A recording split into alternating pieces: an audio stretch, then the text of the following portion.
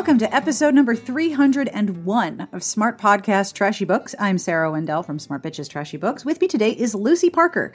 You might have heard me talk about some of her books, maybe Act Like It, once or several thousand times. She has written some of my new, recent favorite contemporary romances. And she's just signed a new contract for new books in the same series, the London Celebrity series. So, of course, I asked for all the details. I think I asked her to specifically start just reading me what she's written. Because you know what? I have no chill. It's time I owned it. I also came equipped to this interview with questions from the Patreon community that supports the podcast. And, of course, their questions are terrific. We talk about her newest book, Making Out, which came out this week on the 28th of May. And we discuss how she develops characters, what her process is like, and the characters that she loves to write. Now, I do have a content warning. At around 22 minutes in, we discuss abusive relationships, gaslighting, and emotionally manipulative romantic partners, all of which are part of the discussion of Making Up. The duration is about 30 seconds, so you can skip over it if you need to. I want you to feel safe. We also talk about mental health and anxiety, toxic masculinity, and we answer some important questions, such as, who are the characters in her new book? What is her favorite type of plot? Hint, she's written it once, and it's part of her next book in her London Celebrity series, and that book sounds like all of my catnip too. Who is and is not a heroine of her upcoming novels? What actors or characters influenced her so far? And of course, I ask what she's reading. I am really excited to have this interview, and I hope that you enjoy it. This episode is being brought to you by Whiskey Sharp Torn by Lauren Dane. Beau Petty has been searching his whole life. Searching for a place that fills the empty spaces in him, searching for a way to tame the restlessness, and searching for answers to the secret he's never stopped trying to solve. What he wasn't searching for was a woman to claim all of him, but when Cora Silvera walks back into his life, he is ready to search out all the ways that he can make her his. Cora has spent her life as the family nurturer taking care of others, but now she's ready to pass that job on to someone else. It's time to make some changes and live for herself. It's in that moment that her former teenage crush reappears, and the draw and the heat of their instant connection is like nothing either of them has experienced. He craves being around her. She accepts him, dark corners and all. Beau thinks Cora's had enough drama in her life, and he wants to protect her from the secrets of his past, even if it means holding back the last pieces of himself. But Cora is no pushover, and she means to claim all of those pieces. Because sometimes what you find isn't what you were searching for. Whiskey Sharp Torn by Lauren Dane is on sale June 26th and available for pre-order wherever books are sold. I have compliments. I love this part. To Jennifer B. Someone is climbing up a difficult task right now, and the thought of you and your courage and thoughtfulness is inspiring them to keep going. And to Catherine C. You are the human equivalent of an upgrade to first class, a restorative nap, perfect temperatures, and giddy, unexpected smiles. Would you like a compliment of your very own? Would you be interested in throwing a whole entire $1 at this podcast this month? Please have a look at patreon.com/smartbitches. As I said in the intro, the podcast Patreon community often helps me develop interview questions for upcoming guests. And if that is something that you think you might be interested in, please have a look. Patreon.com/smartbitches is the place where I take recommendation requests and I ask for help with questions. And when you make a monthly pledge, you're helping the show and you're helping me commission transcripts for older episodes. And you're helping me with my excellent upgraded equipment that allows me to do live shows. And thank you to everyone, by the way, who said how much they enjoyed last week's live show. It was a lot of fun. I also want to thank some of the Patreon folks personally. So to Jennifer, Women of Color in Romance, Artemis, Sarah, Anna, and Ruth, thank you so much for being part of the Patreon community. Are there other ways to support the podcast? No, I haven't had it set to music, but you can always sing along. Leave a review wherever or however you listen. Tell a friend, subscribe. Listening each week, all of these things are deeply important and meaningful. So thank you for hanging out with me. Now I have one more thing to tell you about very quickly. So back in May, I told you about Studio Bluetooth headphones. I had an email from the company that makes them asking if I wanted to try a pair of their headphones. And that email arrived the very same day that my old pair completely crapped out on me. Now I walk 2 dogs on leashes. And so having my phone with a cabled pair of headsets plus 2 leashes and a poop bag is really more than I can handle. So I use my Bluetooth headset regularly. So they sent me a pair called the Tray, and I have been using them daily for about a month now, for working out, for walking the dogs, and for listening to audiobooks while I cook. And since it's been a month, I figured I would give you an update on the Studio Tray. They're freaking awesome.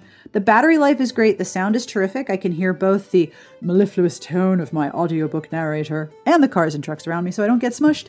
And I mentioned when I talked about them the first time that they come with 3 sizes of earpiece, and the smallest size is perfect for me. They don't itch, they don't make my ears hurt. But there's also a feature that I didn't realize that I would appreciate so much. So like most Bluetooth headphones, there's an audio control button or bar on the right side with, start, stop, volume up, volume down. But there's also a blank one on the other side, which means that the cord weight is balanced. They don't weigh much already, but I didn't realize how much the imbalance of my old pair bugged me until I realized I hadn't had to fuss with the cord when I last worked out on the treadmill. The minimal weight is already balanced because of this extra little piece. It's so cool. I really like these, and I didn't think that much about my Bluetooth headset beforehand. Now I'm constantly noticing little things I like about these. And just like last month, I have a coupon code for you if you are thinking, I would like a pair of these. I think you would like them. You can get your own set of Studio Bluetooth headphones and get 15% off your purchase by using coupon code SBTB.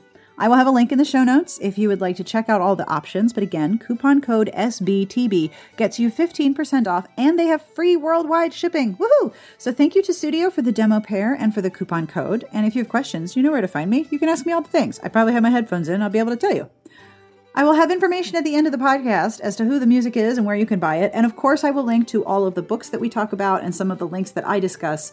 And at the end, I will have a truly terrible joke. This one is extra bad. It's so bad that my son just stared at me like, wow. And he loves bad jokes. I will also have a preview of what is coming up on the website next week, should you be curious. And I imagine that you are, because, hey, we do rad stuff. But that is the end of this intro, which means that it is now time for us to do an interview with Lucy Parker. Woohoo! On with the podcast.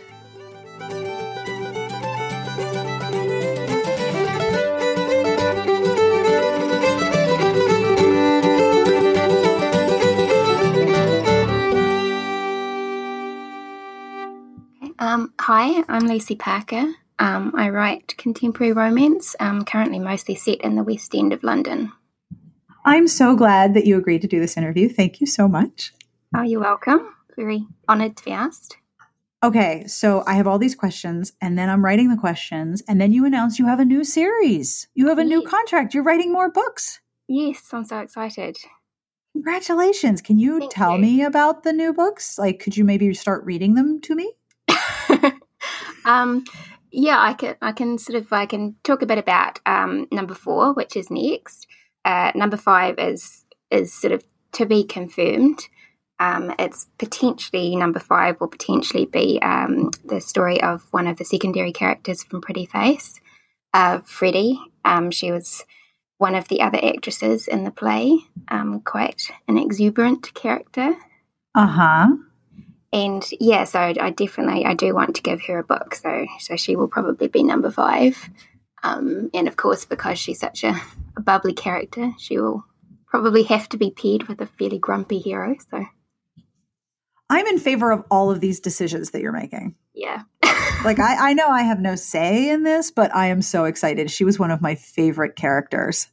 Yeah, she seems to have been quite popular with quite a lot of people, and she was fun. Although I have had a few messages from people who thought she was going to be paired with one of the other secondary characters in Pretty Face, the character who was sort of playing her on stage husband, but he was already married in Pretty Face. Yeah. No, that's not going to work. Wasn't really thinking of him for hero status. Yeah. Are you writing book 4 now? Yes, I am. Are you having fun? I am actually. It's a definite, I think it's maybe the most definite rom-com of the series so far. Sort of hopefully, with more of an emphasis on the romantic part. Number 4 is another fake relationship plot. Yes. My favorite to write. combined with marriage of convenience, really, sort of accidental marriage, which is it's not quite as simple as like Ross and Rachel would have you believe on Friends once you actually look into how that would actually happen. But basically, there's a lot of booze involved, and the hero and heroine they play a fictional detective pair on TV. However, it is also a West End theatre book again, but it'll be linked in a slightly different way to the theatre than the previous books have been. And there's sort of this they don't play a couple, but the fans would like to see the characters become a couple, and there's fairly obsessive kind of shipping of their characters and of the actors themselves. But sort of unlike, for instance, the characters in Act Like It, who had to be more or less blackmailed into their relationship, this one is kind of very much driven by the hero and heroine. They're sort of masters at manipulating kind of the press they get, but it goes a bit further than they intended. So they're basically like the West End theatre version of Scully and Mulder, where everyone wanted them to be together. Yes, exactly. That just sounds delightful. They take it a wee bit too far, and it kind of gets a bit out of their control, really. Yeah, but they're both kind of. I kind of wanted to write characters who are they're quite similar. It's definitely not an opposites attract romance. These are kind of kindred spirits, but it turns out to be a bit of an issue because they're so alike. They're not amoral characters, but kind of a bit sort of like if you'd seen the Disney movie Tangled, like Flynn Rider movie. Yeah, he has a slightly, flexible approach to getting how he wants, and kind of as long as you're not hurting anybody, you can twist the truth and stuff a bit, but then that makes it quite difficult for them to actually trust each other, and they have to kind of form quite a solid alliance, the two of them. I enjoy the plots where the hero and heroine kind of have to work together against sort of an external conflict rather than between them. But obviously when they can recognise in each other, there's probably the same kind of weaknesses and strengths. Yeah, it becomes quite difficult. And of course, they're going to deal with the external pressure of fans wanting them together, and then their own public images and their private lives. One of the things that I love about your books, and I'm a complete unabashed fan of your writing, like my inner 13-year-old is losing her mind right now, trying to keep her under control.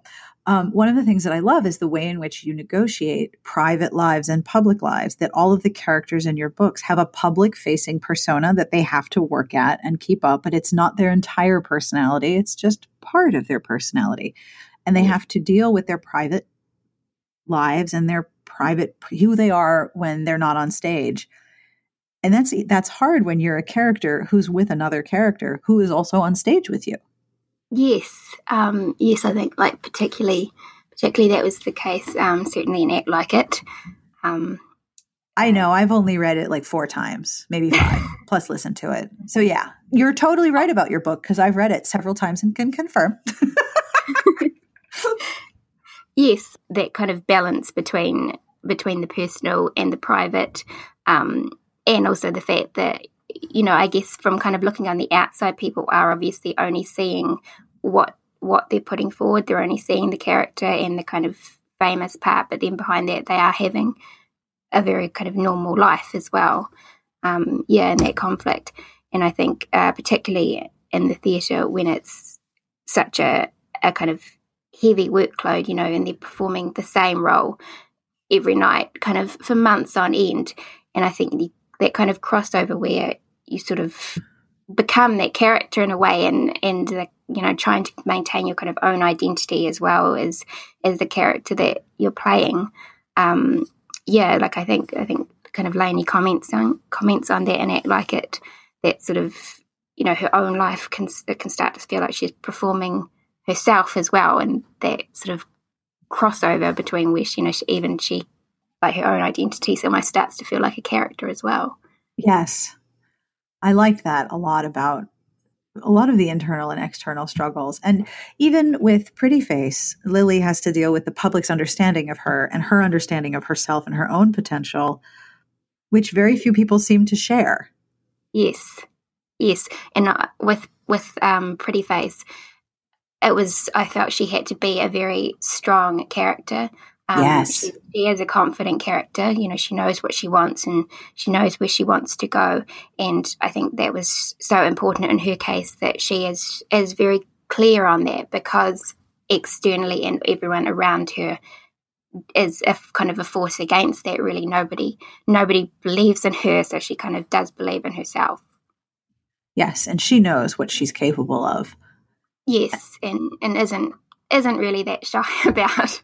With the new book that's coming out, Making Up, yes, you have a heroine who is sort of rebuilding herself after an abusive relationship and a partner who sort of gradually reduced her and wore away at her confidence so that she's not her former self. And you've paired her with someone who knew her before and is working with her now, and they don't really get along very well. No, they don't get along at all. It's wonderful. They hate each other. It's great. Yeah. It's just so much more fun. I mean, I love reading like friends to lovers plots. I do. I have so much respect for the people who can do it well, because in a way I do think it's harder. I feel like when you're starting with enemies to lovers, but it's just so fun. You just straight off just have that kind of push and pull dynamic between them. But yes, the Making Up is about Trix, who is the best friend of the heroine from Pretty Face. And she is a circus artist. But she's very different from the heroines of the first two books. She is in a much different place when her book opens. She's not as confident. She has been through this emotionally abusive relationship with an ex-boyfriend that has significantly knocked her confidence. And I kind of feel like underneath that, maybe she is almost the most confident of the heroines. She's quite feisty naturally. And I think her kind of ex-boyfriend maybe recognised that in her and, tried to kind of sort of beat that down. And so it opens, and she very quickly in Making Up is promoted to a more leading role in the production that she's in, which before kind of these things happened to her would have been, no problem. Like, she was very kind of driven, but it makes her kind of very nervous, yeah. And she's paired with a hero who is a makeup artist. And it sounds like this production is sort of like a little bit, it's like almost like a Vegas show. Yeah. It's Cirque du Soleil, that's where my brain was trying to go. It's very Cirque du Soleil-esque. Yes, it does. Definitely has Cirque du Soleil aspects, sort of a kind of burlesque and musical, a kind of a mashup of things. Yeah, so it is a switch up from kind of the sort of high drama, sort of serious drama of the first two productions. This is kind of, sort of like full on, sort of, fun, musical, acrobatic, yeah. Sexy swinging, like actually swinging, not sexually swinging, just sexy and then on a swing.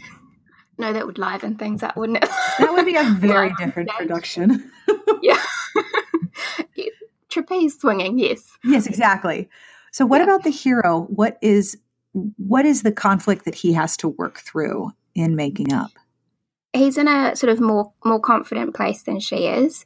I think it's the book is more her emotional journey in a way than his. I think she needs his kind of solid presence in the book. Once they do start to work past their issues, he's a massive source of support for her.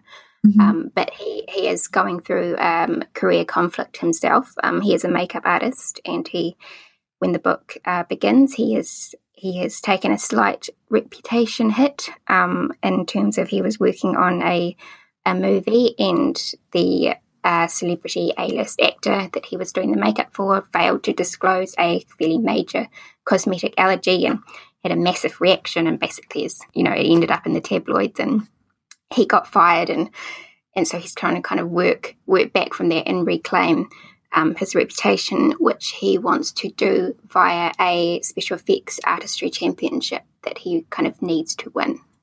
He also seems to be a very natural caretaker. Like he wants to take care of people in little ways and major ways. Yes. Yeah, he is. He kind of needs a big family almost. He wants to take care of people. He's fairly alone actually. They both he and the heroine are. She grew up in foster care, so she has no family. And he only has his sister, who is difficult. Just a little. She's kind of horrible. Is she going to be a future heroine? Because I don't know if I can get over her horribleness. No, she's not. I'm like, seriously, listen, you're really talented, but I'm not sure you can redeem her because she's an ass. Yeah, there is a line. Well, I'm actually, no, if she's British and you're a Kiwi, she would be an arse, right? Yeah. Okay. She's total arse. Like, all the R in the arse. I have seen some comments that I think some people are assuming that she is the next heroine. No, she's not. I've been quite actually whenever kind of people kind of ask about the next hero or heroine, for some reason it always seems to be like the really awful secondary characters, and I'm thinking, I didn't realize people were reading the book and thinking, she's terrible. I can't wait to watch her fall in love. Like, no, yeah. I want to get her. I want to watch her have revenge visited upon her for being awful. Not a romance. No, exactly. And a sort of, and also just without kind of giving anything away, if she was the heroine of a future book, in some ways it would make for quite similar conflict. Yes, it would. So it's just, no. One of the things that I really like about Making Up is that Trix is not only repairing herself, but she also has to repair her relationship with Lily because her ex-boyfriend isolated her from Lily, and they're sort of patching up their friendship. And Lily was really hurt by Trix's actions, even though they were, I guess, coerced is the right word. That she wasn't necessarily acting out of her true self. She was acting by what her boyfriend was manipulating her into doing. She's repairing her friendship with Lily as well. Was that hard to write? Yeah, it was. I thought it was quite important. Yes. It's been one of my favorite parts actually about Pretty Face and Making Up is the friendship between Trix and Lily, because I think sometimes female friendships don't always get, they're not as included as much as I think they should be, and they're kind of so important. Like their relationship is, it's almost as much my favorite as the romantic relationships in those books. And yes, they are slightly tentative ground, even when Making Up opens, and Making Up is some time after the events of Pretty Face. So obviously they were, they had reconciled in Pretty Face already, but Trix carries a lot of guilt from that time. And Lily, recognises that she wasn't kind of acting from herself at that point. Lily was always very aware of what was going on in that situation. And I think that's probably quite difficult for Trix as well, because, she feels like manipulated. She feels that she should have seen what was going on in that relationship. And the fact that I think that people like Lily did is harder in a way. They saw it right from the beginning. It makes her feel stupid. And yet every abusive relationship that I've read about or witnessed, abusers are really good at gaslighting you into believing that what they're doing is completely logical. That's how the abuse works. Yeah, yes, exactly. They're, the people who do it, they know what they're doing. That's exactly what they're trying to do. They try to isolate the person that they're with. Mm-hmm. They'll break them down. They'll be subtle about it. I think if it was obvious, it wouldn't kind of happen to the same extent. So yeah, I agree. Yeah. So when you write your books, do you start with characters, or do you start with conflict, or do you start with plot? Like, what is your entry point to your different stories? Are they different, or do you kind of start in the same place?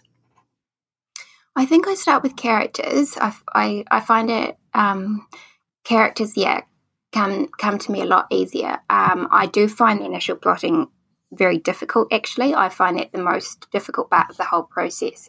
I'm kind of not one of these the people who are, did they say they've got like 20 ideas to write at once? I'm so jealous of that.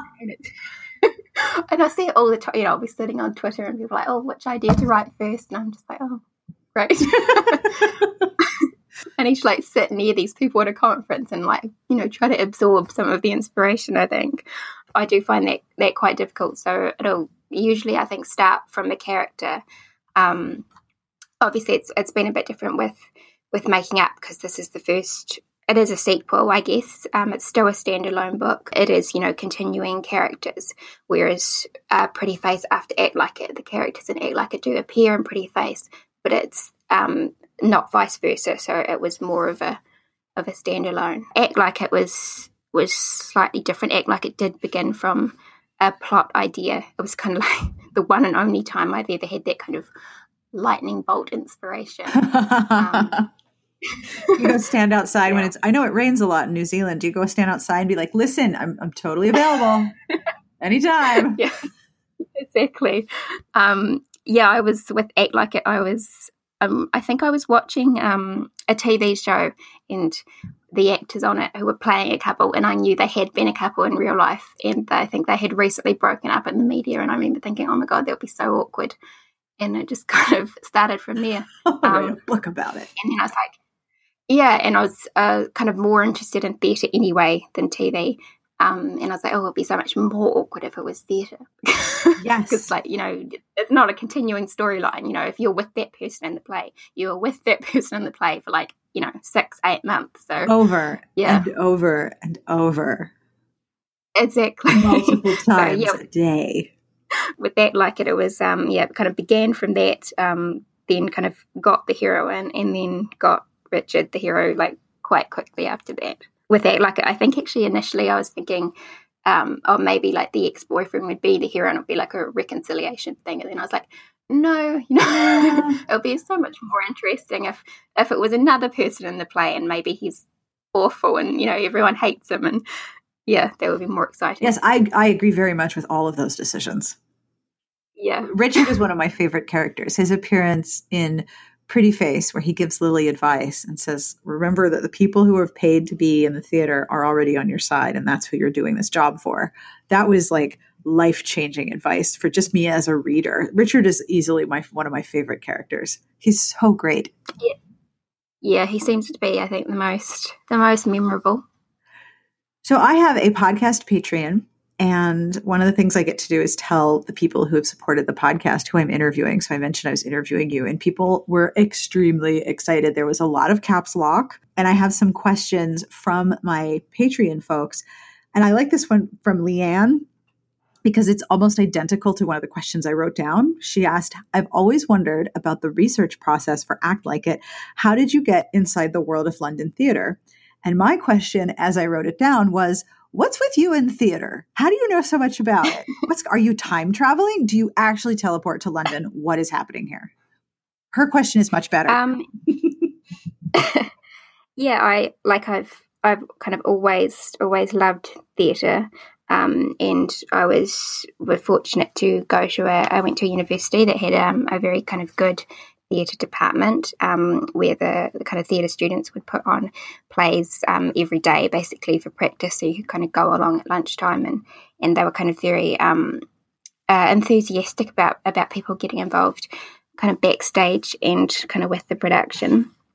And for quite a while in my kind of undergraduate, I was double majoring with one of the majors being classical literature and drama. So there's quite a lot of crossover there. Just a bit.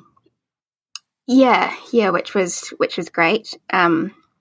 Sometimes slightly awkward because of the sort of plays that the classics department in particular would kind of put on. I still have haunting memories of the production of I think it was Lysistrata, which which if people haven't seen it, it's I think it's the Peloponnesian War, and basically the premise of that play is that the women withhold sex from the men to try to get them to stop the war because they're just over it. But traditionally the costuming for that play is I think even back then it was played up for comedic effect. I don't think of a way to like say it on a podcast. You know, basically the kind of male performers wore exaggerated phallic costumes. You can say peen, it's cool. Yeah. Yeah, and so which would have been fine, except for that particular production. It was our professors that were playing those roles, and yeah, Oof. it was very awkward. It's fine at the nighttime. Kind of I remember the nighttime performances tended to be quite boozy anyway, and even the performers were usually half drunk. But yeah, going to the matinee when you have to go back to class afterwards. Yeah, that's rough. Yeah, yeah. But also with kind of Act Like It particularly, I am quite fortunate that I have a friend who is at quite a high level in professional theatre. And so I talk to her, and she reads the books, and you know, she'll tell me, like, obviously I don't use the exact gossip that she tells me, but it's just invaluable, the kind of the things she talks about. And she'll particularly kind of talk about like the runs of the plays are so intensive, and kind of maintaining your own kind of personal life and a social life, you know, it can become very difficult, because obviously they are performing, you know, every night often. I remember like asking her with Act Like It, there's a female character in Act Like It, one of the performers in one of the other plays in the book, who is not a nice person. Yes. Yeah, she's awful as well. Yeah, and I asked, you know, my friend, is she too awful? Like, is this unrealistic? And she was like, no, it's not. Yeah. She's like, oh, she's found it. She's like, oh, you know, there's definitely more Laneys in the theatre world than there are Sadies, but they're there. So. Well, that's a relief to hear, but I'm also sure that in the real world, like the gossip and the true stories would probably indicate that Sadie was pretty tame compared to what people get away with. Yeah, my friend was like, no, there are people, you know, who would make her look not so bad. Actually, she more disliked the heroine's ex-boyfriend and Act Like It. She was very disappointed that he stayed like all right at the end.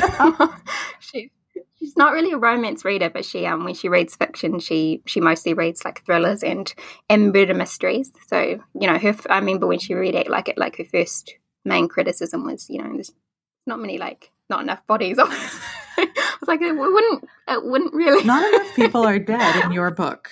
Yeah, and she's like, oh, the ex-boyfriend. She's like, oh, he's like I kind of don't want to spoil it again, but basically there is an event in Act Like It that she considered a hugely lost opportunity, basically, to get rid of the ex-boyfriend.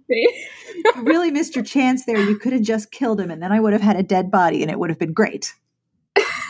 Exactly. I was like, well, you know, it would have altered the ending slightly. Yeah, there would have been ending on a slightly different. It would have been a totally different emotional journey for like everybody.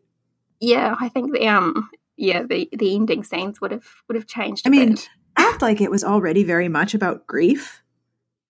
Like, one of the things that I really liked about it is the fact that Lainey's relationship with her ex was clearly very influenced by her grief for the family member that she lost. And no one really talks about it outright, but you kind of get the sense that Richard is like, oh, that's why you were with him. You were grieving. Yeah. And I think maybe the kind of the breakup of her previous relationship the breakup itself has not affected Lainey hugely. Like she's open to Act Like It in quite a strong place. Like she's still like, you know, she's not suffering the way that Trix is, for instance, and making up from that relationship. You know, she's still kind of very self-confident. And I think in a way the kind of family kind of grief, you know, it's just so much worse than that breakup was as well. Like, you know, that's her kind of her grief, and by comparison what happened with the ex, you know, it's not as important. Yeah, that just happened. It wasn't as difficult, but not having the distraction from the process of her actual grief made it harder. that grief, does kind of underlie all the kind of dynamics through her family. You know, she's got a very like strong family, I think particularly her mother. And they you know, they are kind of getting on, but they don't, you know, talk about it all the time, but it's, you know, it's always there, I think. Yeah. And I like that it's very subtle in the way in which the way in which the characters deal with it. It's not like they're having a conversation about grief, but grief informs everything. So you would have often at the end, it would have been a whole other book. Yeah, slightly. Anna asked me if I would ask you what led you to place your books in London when you live in New Zealand. I know that New Zealand is utterly hideous. It is a terrible looking place that no one wants to visit. No major movies have ever been set there because it is just so heinously fugly. So I understand you don't want to set any books there because it's like the ugliest place in the universe. But are you planning to set any books in New Zealand, or are you still thinking London is where you love to write?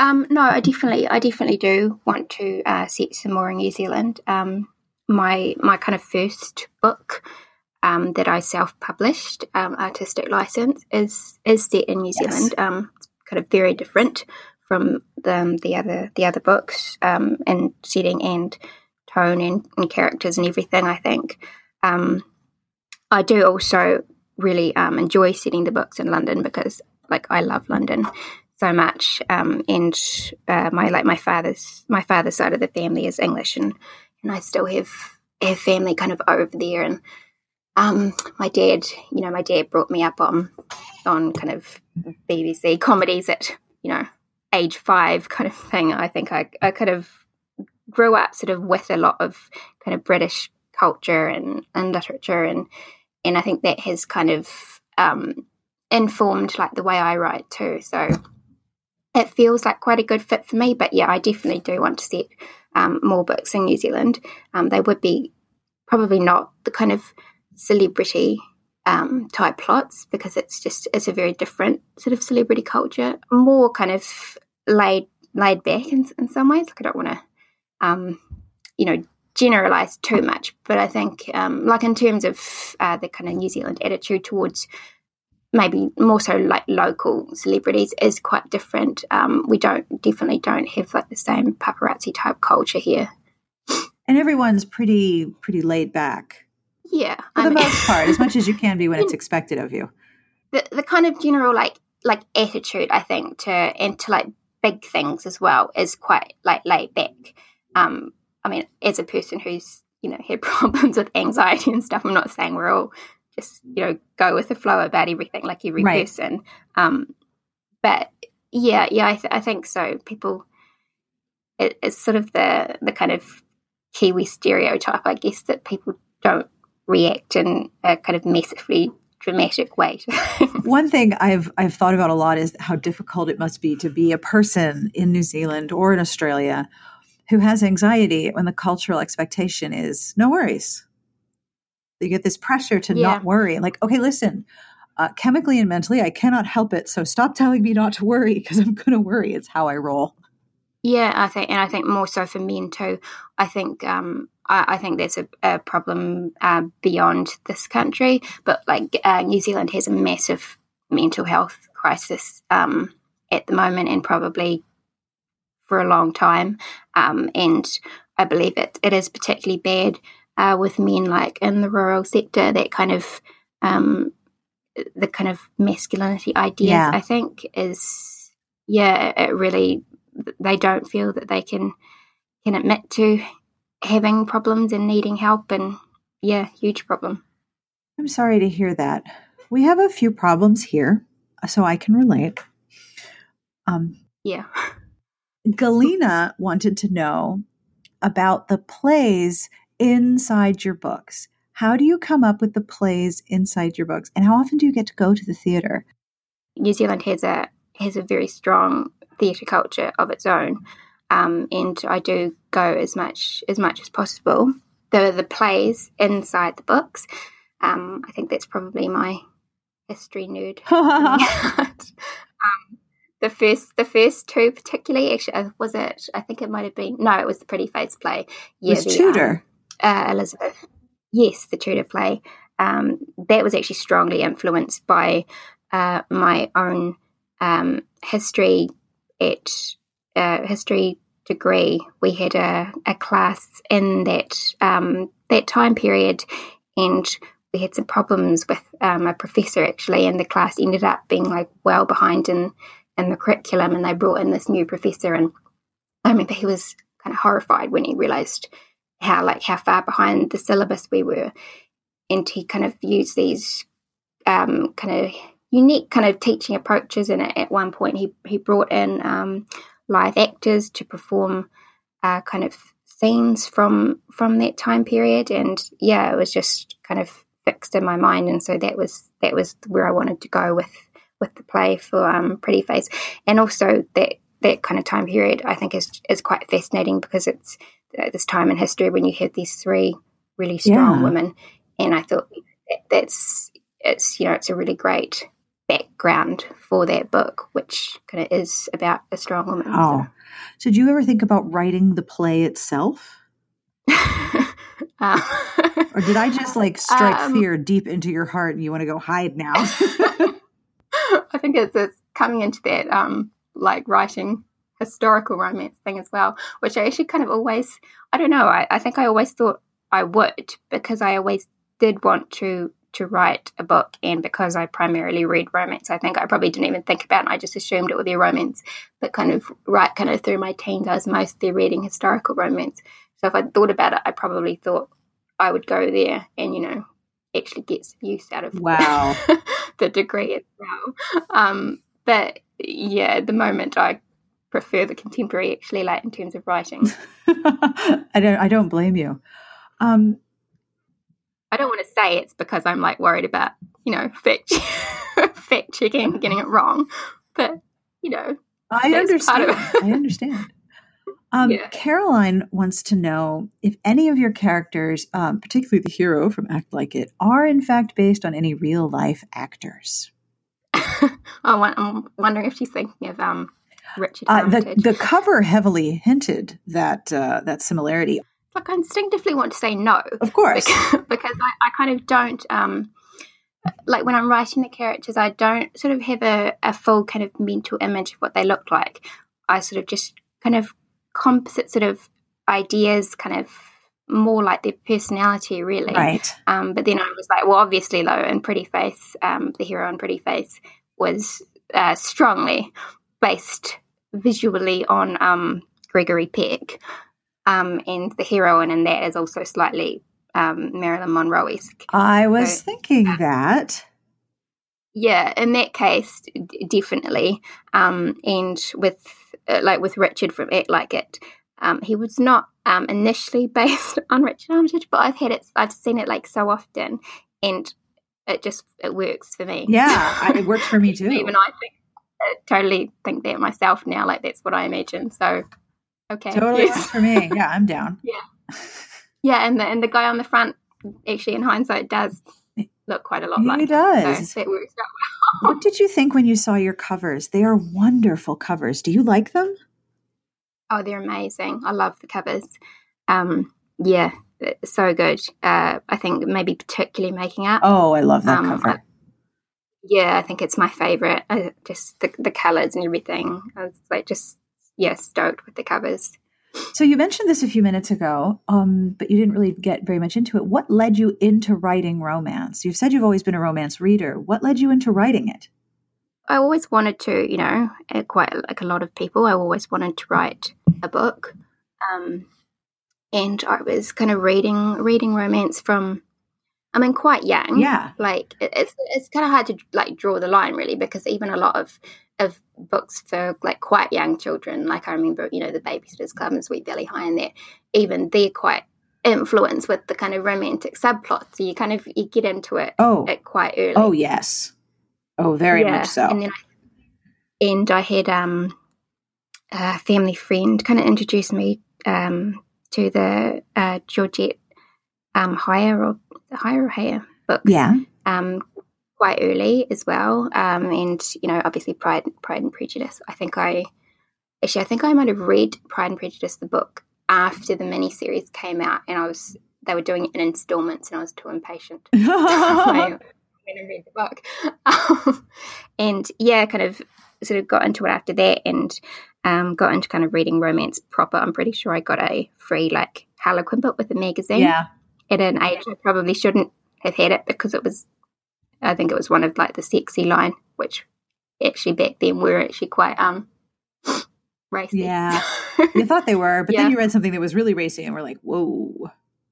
Yeah. I mean, back then I was, but it took quite a long time to actually like have a go at writing a full novel. It is actually, I mean, it is quite daunting. Like in some ways I didn't think I would be able to.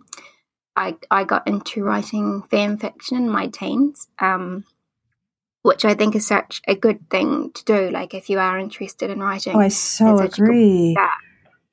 Yeah, it's you've kind of often the first experience of getting your work in front of other people and getting feedback, and it's just such a kind of community environment to do it in. Like it's just like I just have nothing but kind of good things to say really about the fan fiction communities. Like I still have friends that I met through that, and it's just such good like practice. I guess, yeah, and you're writing for the purpose of writing.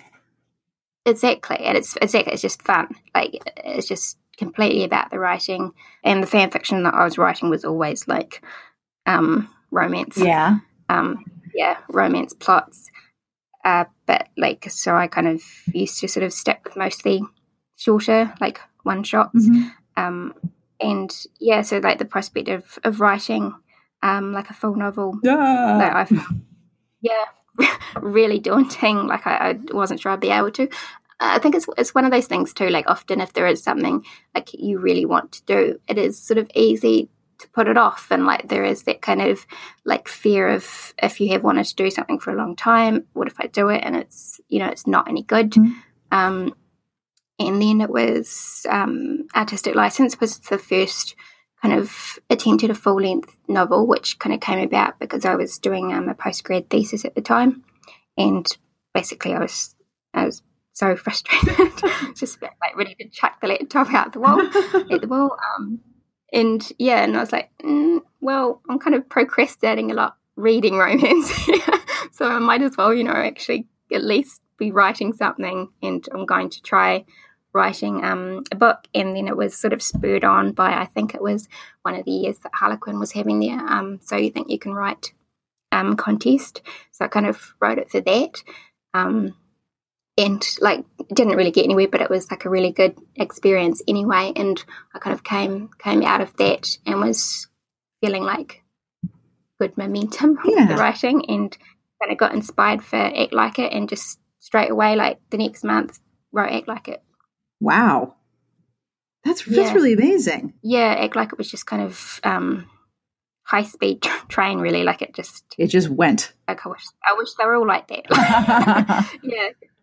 Out on the page, and it happened quite fast after that. I think I wrote it like it in maybe I think it was October, and kind of like sent it around some of the digital publishers after that, and I think it kind of signed it about February, so it happened quite quickly. Wow, that's amazing. Yeah, I was very fortunate. Yeah. Can I ask what fandoms you wrote in fanfic? Would you be willing to say? Yeah, mostly Harry Potter. Oh, well, you have good taste. Yeah, I think I started with the Tamara Pierce books. Mm-hmm. Her Immortal series. But then, mostly moved into Harry Potter. Wow. And I still read it. Some of them are so good. They are. Yeah, I think it's such a shame that if some of the fanfic writers aren't writing original fiction. I just think it's such a shame, because like, some of them are amazing. And, there's some of them that are like 300,000 words long. Like it, oh yes, very impressive. Dialogue is such a big part of your writing, and your characters have very distinctive voices, even in the text conversations that you've written for Elena's blog, which I love so much. What are your tools for developing your dialogue? Do you hear your characters in your head, or do you listen to actors speaking? Like, how is it that you develop your dialogue? I find dialogue both the easiest and the hardest part of the writing. like it does kind of, like, I don't want to say it just comes, like I just walk around like, happily bantering with everyone. But like in a way, it kind of it is the part that kind of just comes, but also it's how I kind of gauge really how the book is going in terms of the writing. Like if I'm having trouble if the dialogue isn't coming, then really like the book is not working. And like once I get into it though, like I'll just be, I'm often just like walking around and like the conversations will just sort of come into my head really, and I'll just like write them down in a notebook. And yeah, like the dialogue I think is just so important. Like it's kind of how I sort of do a lot of the characterization. I think even it's how I do some of like the settings. Like my books are quite dialogue heavy. Like I'm so in awe of writers like Laura Florent, for instance. Like the way she writes like her settings, like so like lyrically, and builds it up kind of like through her kind of descriptions, where I kind of do that, I think try to do that kind of more through the dialogue, and kind of try to bring the characters to life through that. Like I do kind of hear them in my head. I don't usually like say them out loud. I did once. I think it wasn't during a sex scene, but it was kind of building up to that, and I was having trouble with the dialogue, and I was going over it and I was thinking, particularly with the kind of male dialogue, I will sometimes read that silently now that I've learned my lesson, but to think if this is something like a man particularly would actually say, and I remember I did read one out, and it was unfortunately phrased as a question. Oh no. And I read it out, and I didn't realize that a family member who was visiting that day was standing behind me. No. And answered me. Like no. Oh my gosh. So yeah, it was this kind of frozen moment. So I kind of ended up both feeling like completely mortified, and also she kind of just totally took it in her stride and wasn't even surprised I was asking this incredibly personal question. And so I ended up with information I didn't really want. My goodness. Yes. Yeah, so now I keep it silent now. I can understand that. But yeah, no, I find it, and I think the kind of dialogue, it plays into the kind of the play aspect as well. Like I find it so interesting how dialogue also can be interpreted in very different ways, and that can like affect how it's read. Like I think that comes through in the audiobooks, for instance. Yes. Yeah, I find it a bit cringy to sit down and like listen to the whole audiobook when it's your own. But I do find it like really interesting when you listen to someone else reading your words, for instance, and sometimes just a different inflection on one word even can completely change the whole meaning of the sentence. Usually it's like for the better in the audiobooks. I think they tend to make it funnier. But yeah, like it just the way it can be interpreted differently, and I think that can play out like in the theatre too. Like no performance for play is kind of ever the same. Like productions in a character can be played completely differently by two different actors. Very true. So my last question is always, do you have any books that you're reading that you would like to tell people about? I have recently been reading Kate Clayborne's Luck of the Draw, which I loved. She's one of kind of my favourite new authors. I just think she's amazing. Like sometimes you read writing and it's so good that it's like it's almost intimidating, but it's kind of more inspiring. Like really, I read her books and I think it's just try to absorb the talent from it. Like what I kind of particularly love about that book and just about her writing in general is I think she writes very human characters. The same way I kind of feel about Carla Kelly's books. They just seem like actual people, and she kind of lets them have weaknesses. Like obviously characters always have strengths and weaknesses, but I think her kind of heroes in particularly just little incidents like the hero in Luck of the Draw. He's kind of a bit more reserved, and he has to go to a party like thrown by the heroine's friends when he doesn't know them that well, and he's going with another guy who's more outgoing, and he's kind of envious of the way the other guy can just walk in and like be really confident, and he obviously has sort of some like social anxiety there, and I kind of feel like you don't always see things like that with heroes, and particularly like I sometimes feel like heroes are kind of more superhuman than heroines. Yes, they're expected to be sometimes. Yeah, I quite like it actually, like when they kind of have more relatable, like I want the hero to be a relatable human being as well as the hero. Yeah, me too. And I've also been reading, rereading in some cases, Lauren Willig's Pink Carnation that's a series. good series. Yeah, and I was just reading, is it Mischief of the Mistletoe? Which is, I think my favourite one. Turnip. I mean, to start with. Exactly. To start with, pulling off a hero named Turnip. Like, it's impressive. But I just love that book so much because of the, just making characters who would normally be the sidekick, making them the hero and heroine. Like, I love that. And Turnip's a wee bit like, he reminds me a bit of Freddie from Yes, Hagen. He's very Freddy-like, isn't he? Yeah. And I wish there was more, actually. It's beyond, like, the kind of beta hero. It's sort of almost its own thing, really, but yeah.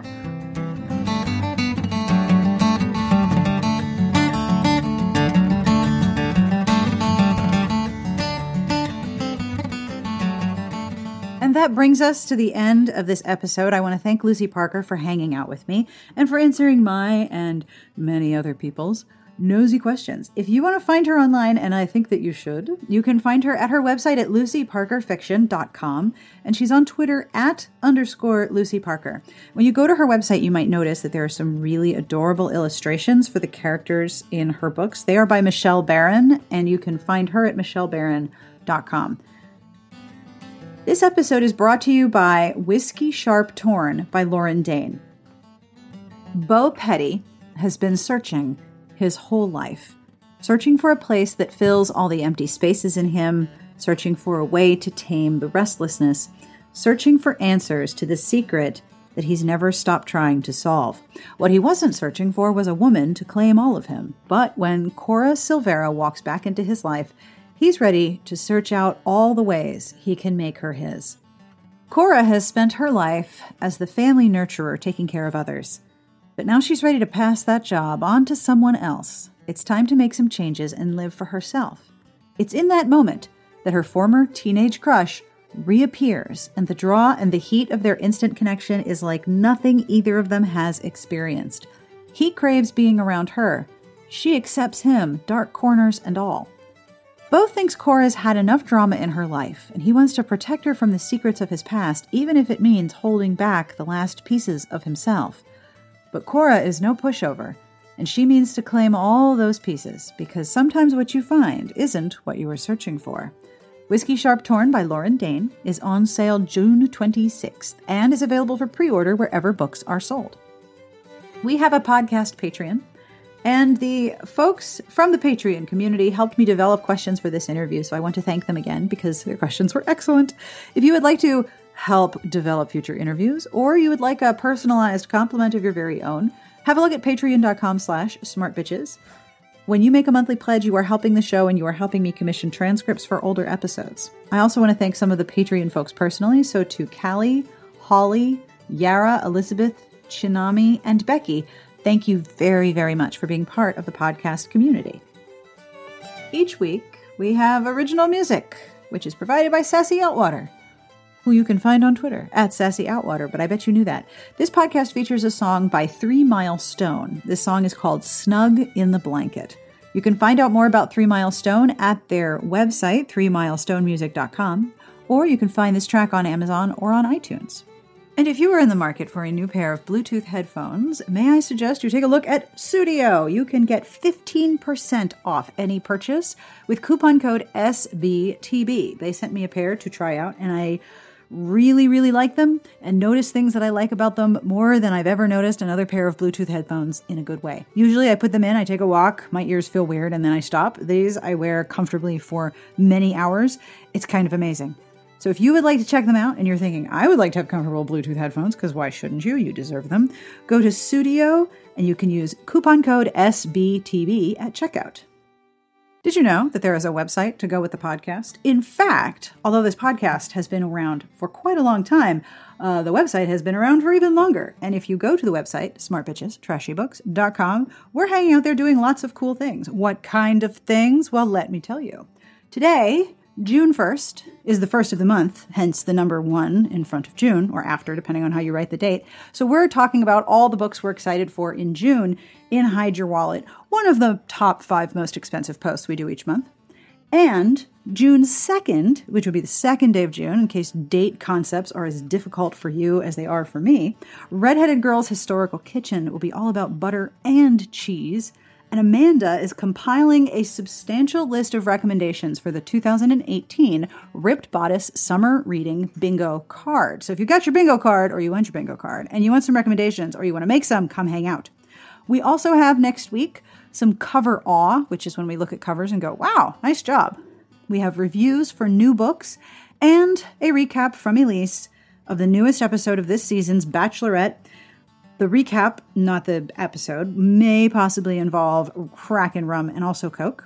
Plus, we'll have Help a Bitch Out, books on sale, and more, so come on by and hang out with us. And now it's time. It's time for a bad joke. Are you ready for this terrible joke? I am really excited for this one. This is a joke that no matter how many times I tell it to myself, I laugh, okay? You ready? It's time for serious voice. What do you do when you see a spaceman? Give up? What do you do when you see a spaceman? You park your car, man. Oh, it's so bad. You park your car, man. Dude, what's mine say? Okay, yeah, so now that I've been really professional, on behalf of Lucy Parker and everyone here, we wish you the very best of reading. We hope you have a wonderful weekend, and we will see you back here next week.